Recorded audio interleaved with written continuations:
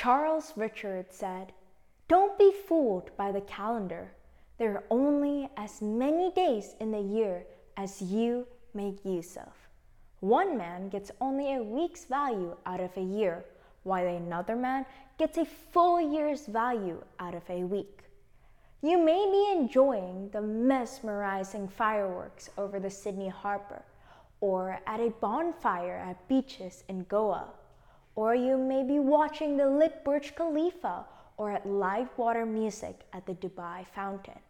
Or having celebrations amidst the chills of extremely cold weather at Kremlin, or at the spectacular fireworks that takes place at the Eiffel Tower, or chilling out at banks of Thames River with a stunning backdrop of the New Year's fireworks, or witnessing the fascinating countdown party at the Big Ben at London.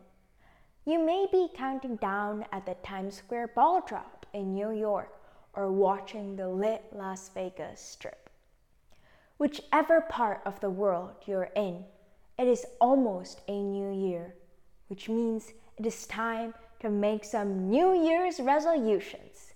It's time to self-examine and decide what changes, big or small, we want to make to start the year off right. If you don't have a resolution yet, or you want to add to your goals, improving your time management is definitely the way to go. By making small changes to your space, routine, and mindset, you can become more productive, more satisfied with how you spend your time, and less stressed because of it. And who doesn't want to be less stressed? Take a moment to pause and get your life's priorities into perspective, and you may find the view changes quite substantially.